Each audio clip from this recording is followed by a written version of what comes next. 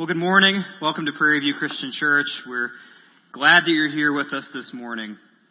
I'd like to start out in Romans chapter 3, starting in verse 10. Feel free to follow along on the screen or look in your own Bibles. Paul says in Romans 3, verse 10, "None is righteous, no, not one. No one understands. No one seeks for God. All have turned aside. Together they have become worthless. No one does good, not even one. Their throat is an open grave. They use their tongues to deceive. The venom of asps is under their lips. Their mouth is full of curses and bitterness. Their feet are swift to shed blood. In their paths are ruin and misery, and the way of peace they have not known. There is no fear of God before their eyes." In the verses we just read, the Apostle Paul quotes at least 6 different Old Testament scriptures to make his case and to illustrate that mankind is thoroughly fallen. Now, by God's grace, we're not as bad as we could be. There has been much evil committed throughout history, but much evil has also been prevented or restrained. And it's true that we occasionally hear stories about human beings doing things that are genuinely selfless, virtuous, and honorable. But according to Paul, from a bird's eye view, the story of human nature has not been a good one. While we may not be as bad as we could be, we are plenty bad enough to deserve wrath and death. Paul says that we are under sin to the point that none of us can ever do enough to regain right standing with God or to deserve eternal reward. Now, you may not agree with Paul, but you'd be wrong. Now, you may think that some people are thoroughly fallen, deserving of wrath and death, but not people like you. You know, people like criminals and axe murderers and Hitler, but not me, right? Romans 3, 10 through 18 doesn't describe me. But Paul offers no qualifiers, no exceptions, no limitations to his assessment of mankind across time and space. You are fallen. I am fallen. You deserve wrath and death, and so do I. Paul says none is righteous. No, not one. Now you may be thinking, oh boy, here we go again. We've been talking about this bad news for the past 2 Sundays. It's been all about sin. It's been all about rebellion. It's been all about wickedness. And the last time that we read any good news in the book of Romans seems like a long time ago. But then just when it seems like this book has hit rock bottom, when we feel like we are drowning in this relentless teaching about our sinfulness, Paul finally lets us come up for air. In chapter 3, he shifts back to the gospel, the reason he wrote Romans to begin with. And Paul reminds us that there is good news, and it's the power of God for salvation to everyone who believes. And for sinners like us, if we're even half as bad as the description that Paul just gave in verses 10 through 18, for sinners like us, Jesus Christ is our only hope in this life and in the next. So open up to Romans chapter 3, verse 1. Feel free to use our Bibles here if you didn't bring one, and take a Bible home if you don't own one. But before we go any further, let's pray. Father, again, thank you for your word. Thank you for your word that tells us the truth about who we are, who you are, the way our world is created, the way it is meant to function. Father, even when those truths are hard, hearing that we are not righteous, not any one of us, is a jarring thing to hear. But that makes the gospel that we hear about in this same passage that much more glorious, that much more beautiful. And so, Father, be with us this morning as we read about what the gospel is and what exactly you've done for us and who exactly we are now as we have faith in Christ. And Father, I pray that we would leave here glorifying you for this good news that Paul has shared in the book of Romans, that has continued to be passed down throughout the centuries, and that, Father, we still share today, that we still believe today. Again, we love you, we worship you, we thank you for the broken body and shed blood of Christ, and we ask this all in his name. Amen. Well, we left off last week with Paul leveling the playing field between Jews and Gentiles. He argued that God is an impartial judge and that everyone must answer to him for their sin. And at the end of the day, God's judgment is not based on who had the law and who didn't. God is concerned about who did the law. His judgment is based not on who was circumcised on the outside with a knife and who wasn't. He's concerned about who was circumcised in the heart by the Spirit. So for both Jews and Gentiles, those who do the law will be justified. But they can't just do it with outward obedience. They have to do it with inward devotion. And according to Paul, no one has done that. However, that doesn't mean that God has completely forgotten about the special covenant that he made with Israel in the Old Testament. In Romans chapter 3, verses 1 through 8, Paul acknowledges that the Jews have played a unique, significant, and God-ordained role in salvation history. Now, it's true that not all of them were faithful to the role that God called them to. Many Jews in Paul's day rejected Jesus, their own Messiah. But that doesn't change the fact that God is still good, God is still faithful, God is still just, even when those don't believe him. However, the truth remains that the Jews still have the same problem as the Gentiles. It's the problem for all mankind. It's the problem of sin. And every sinner will receive God's wrath, God's judgment, and ultimately death. But that is, of course, unless God somehow intervenes.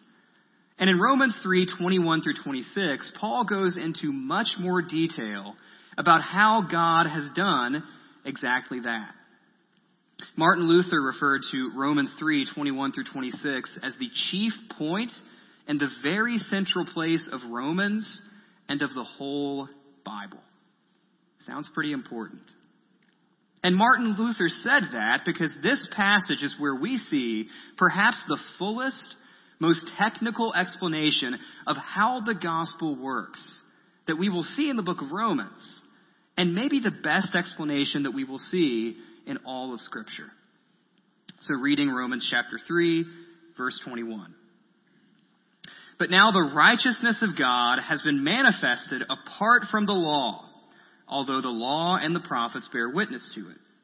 The righteousness of God through faith in Jesus Christ for all who believe. For there is no distinction, for all have sinned and fall short of the glory of God, and are justified by his grace as a gift through the redemption that is in Christ Jesus, whom God put forward as a propitiation by his blood to be received by faith. This was to show God's righteousness, because in his divine forbearance he had passed over former sins. It was to show his righteousness at the present time, so that he might be just and the justifier of the one who has faith in Jesus. So Paul says that the righteousness of God is displayed in the Old Testament. That's the law and the prophets. But now there is a new manifestation of God's righteousness that has been ushered in by Jesus Christ. And thanks to Christ's work, sinners can now stand in God's presence. And Paul uses several very loaded words to communicate exactly how this has happened. So I want to focus on 4 words that Paul uses in Romans 3:21 through 26. It's an incredibly dense passage. And some of these words we may be familiar with. Some of these words may be foreign or new to us. Some of these words get thrown around flippantly amongst Christians. And one of these words in particular, we tend to avoid entirely. But it's very important that we try to understand what these words mean. The four words we're talking about are, number 1, justified. Number 2, grace. Number 3, redemption. And then number 4, propitiation. So let's start with the first word. What does Paul mean when he says in Romans 3:21 through 26 that we are justified? What does it mean to be justified? Well, in the book of Romans, to be justified means to be declared righteous by God. Justification is a one-time event when a sinner believes, when God declares you to be righteous. And when God declares something, it's true. It's real. I mean, come on, we're talking about the God who spoke our universe into existence out of nothing. So when he declares something, when he says something, we better pay attention to it. So when God says that we are righteous, we really are righteous. It's like when a judge in a courtroom says innocent or guilty. When I say those words, it doesn't mean anything because I'm not a judge. I don't have that authority. They're just words. But when a judge says innocent or a judge says guilty, those aren't just words. Those words have power because of the authority of the person who spoke them. And when we are justified, God himself declares us to be righteous. In fact, the earliest Christians understood justification in the context of a courtroom. A person who has been justified by God is cleared in court. You might even say that that person is pardoned.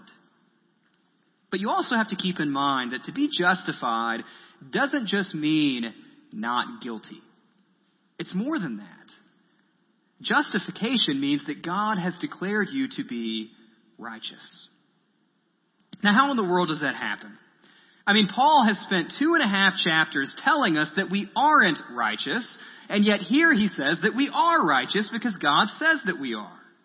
How can that happen? Well, God declares us to be righteous because he credits Christ's perfect righteousness to our account. The good news is that the righteousness of God is not something that we have to muster up from within ourselves to earn God's approval. Rather, the righteousness of God is a gift that God gives to sinners through faith in Jesus Christ.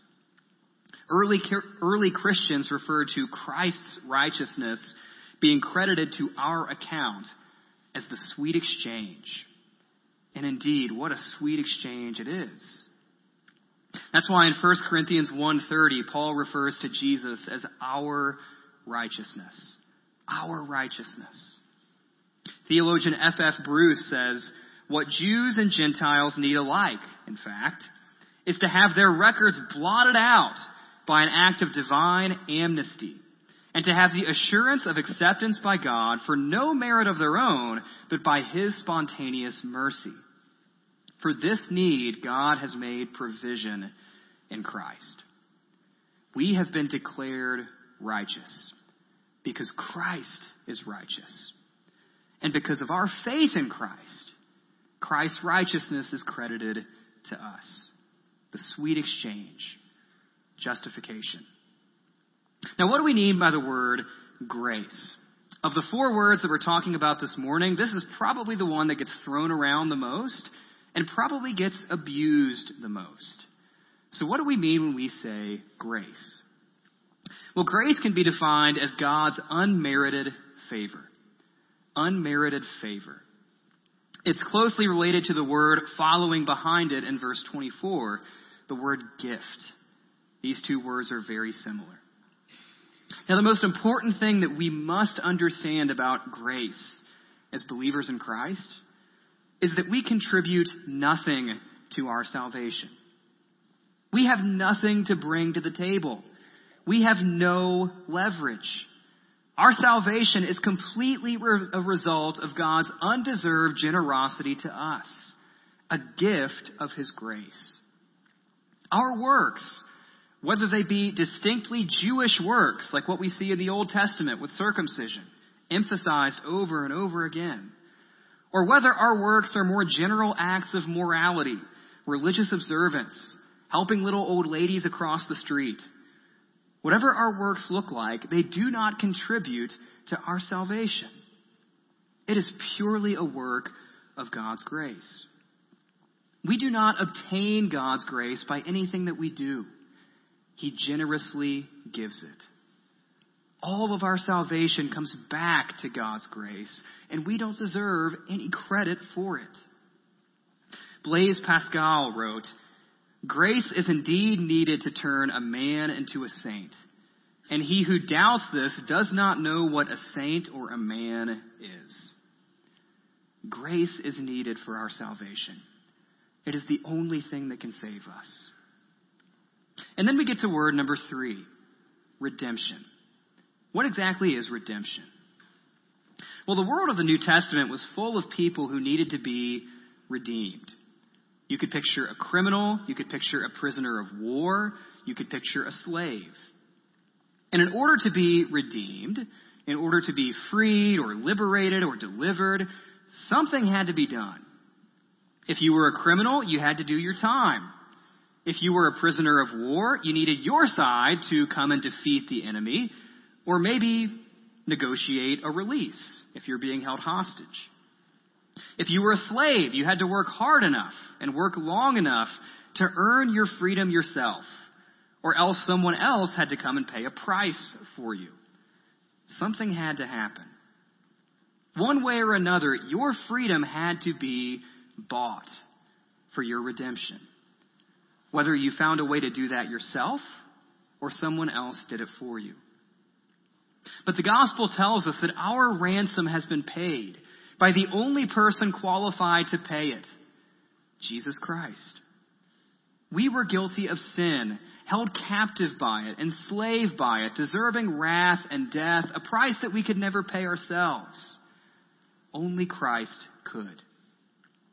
Paul says in Colossians 1:13 and 14 that God has delivered us from the domain of darkness and transferred us to the kingdom of his beloved Son, in whom we have redemption, the forgiveness of sins. Redemption. And then 1 Peter 1:18 and 19.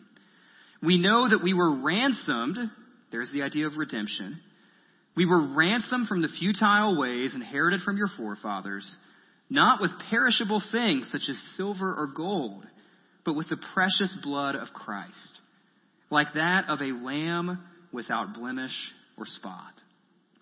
We have been redeemed. We have been ransomed. A price has been paid on our behalf that we could never pay ourselves. And then finally, word number 4. And this is maybe the word that we're least familiar with. It's the word propitiation. That word is best defined as a sacrifice that takes away wrath. And as we've seen the past few weeks, Paul has repeatedly used the word wrath. Propitiation is also related to the word that describes the mercy seat of the Ark of the Covenant in the Old Testament. The mercy seat is the place where God would appear to accept sacrifices for sin on the Day of Atonement. But it's not the blood of a bull or a ram offered at the mercy seat over and over again by a priest for our sins that saves us.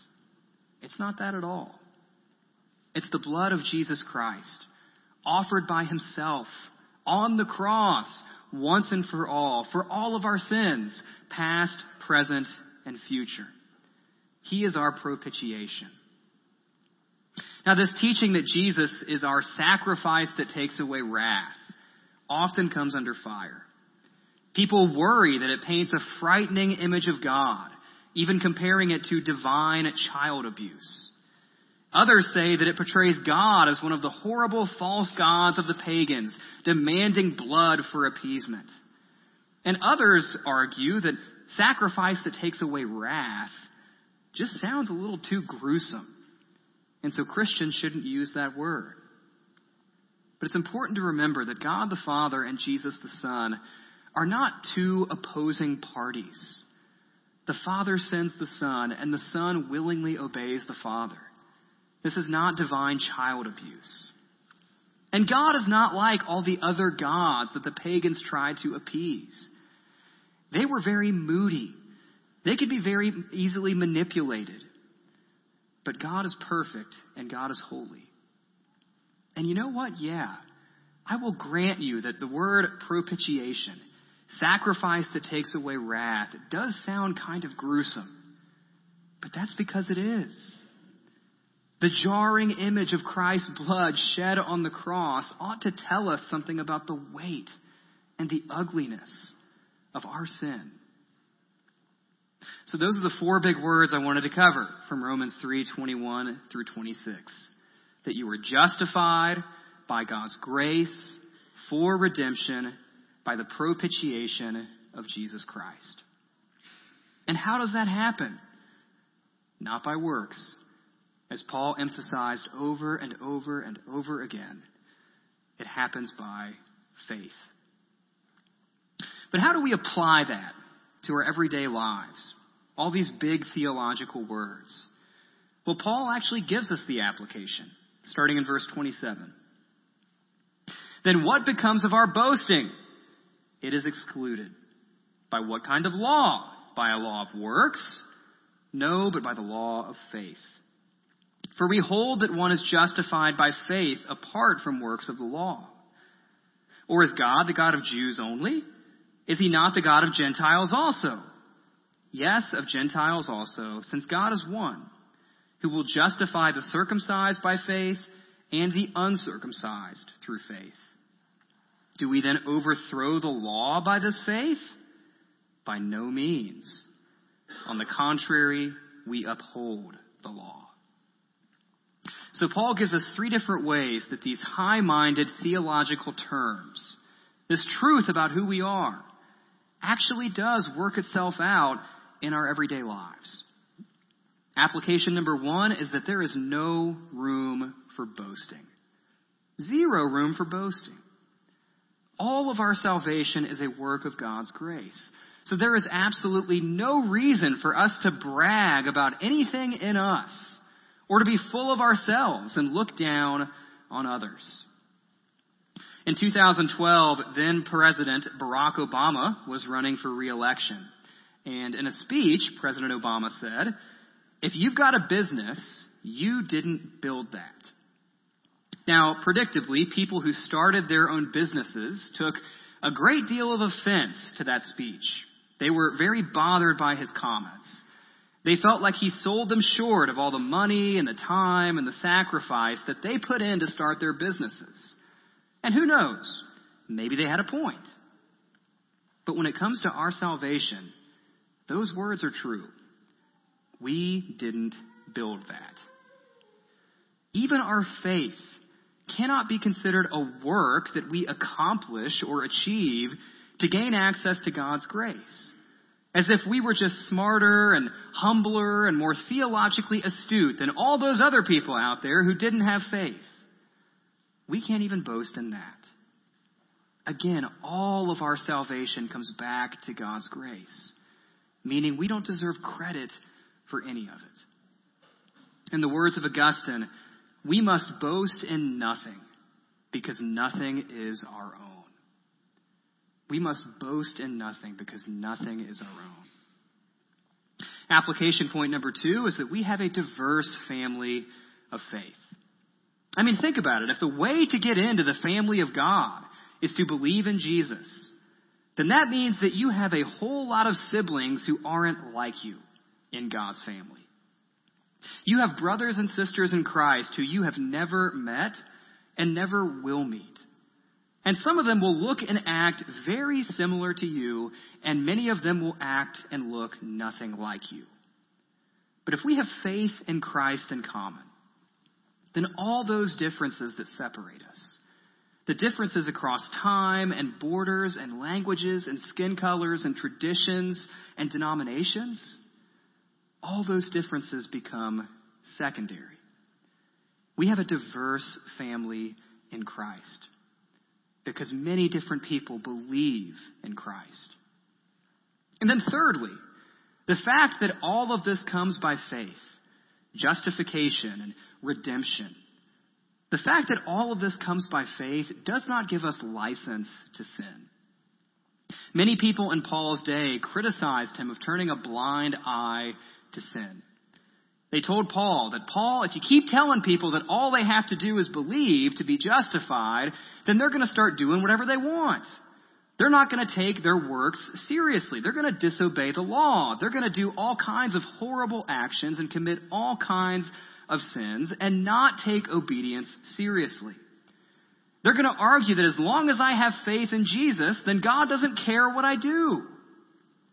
But Paul responds and says, no, that is not what I'm teaching. By no means. Later in the book, Paul makes it clear that after we believe in Jesus, we produce good works by the Holy Spirit's power. After we're initially justified by faith, we are continually sanctified by the Spirit, made holy in our words, holy in our deeds. Now, as we close, think back to the verses we read when this sermon first began. Romans 3, starting in verse 10. None is righteous, no, not one. No one understands, no one seeks for God. All have turned aside. Together they have become worthless. No one does good, not even one. And you can keep going down the list all the way to verse 18. You know, that awful description of mankind is true of you and it's true of me. Or at least it was before we had faith in Christ. But those who believe have been justified by God's grace. We have been redeemed by the propitiation of Jesus' blood. And so if you're sitting here this morning as a believer in Christ, I cannot stress enough that this is the most important truth about you. Justification, grace, redemption, propitiation, these are not just high-minded theological words and ideas that get thrown around in the church. These words describe what has happened to you as a believer. These words are who you are now in Christ. You know, our sin is very real, but so is the gospel. And it's thanks to God's intervention, this good news of Jesus Christ, that we don't get the wrath and the death that we deserve. And so if you already believe this, rejoice in remembering how God has saved you.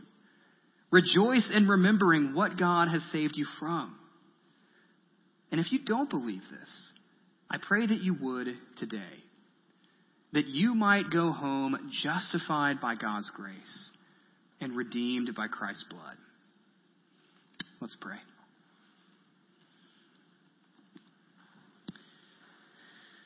Father, again, thank you for this morning.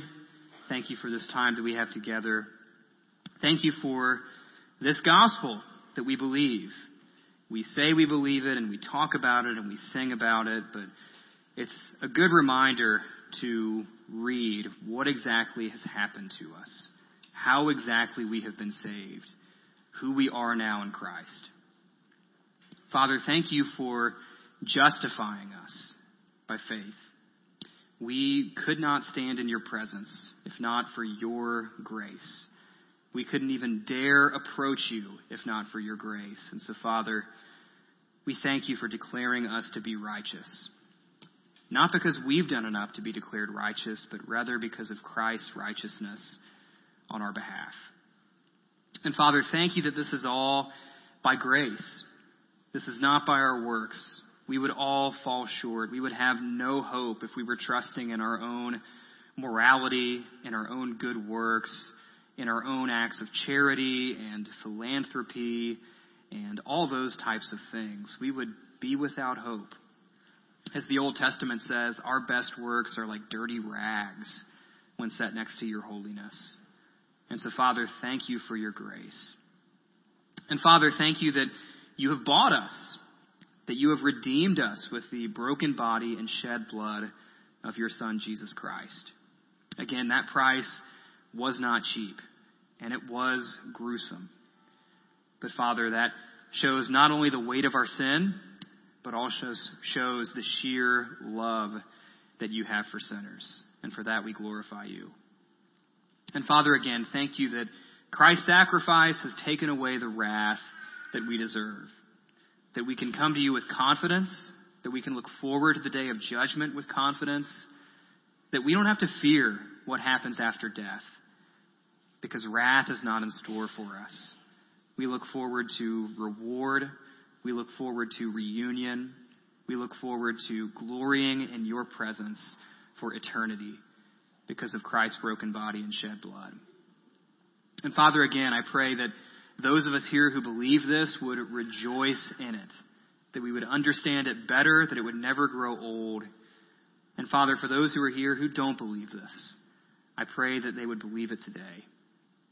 Father, again, we honor you, we worship you, we are in awe of you and your Son. And we ask all these things in your Son's name. Amen.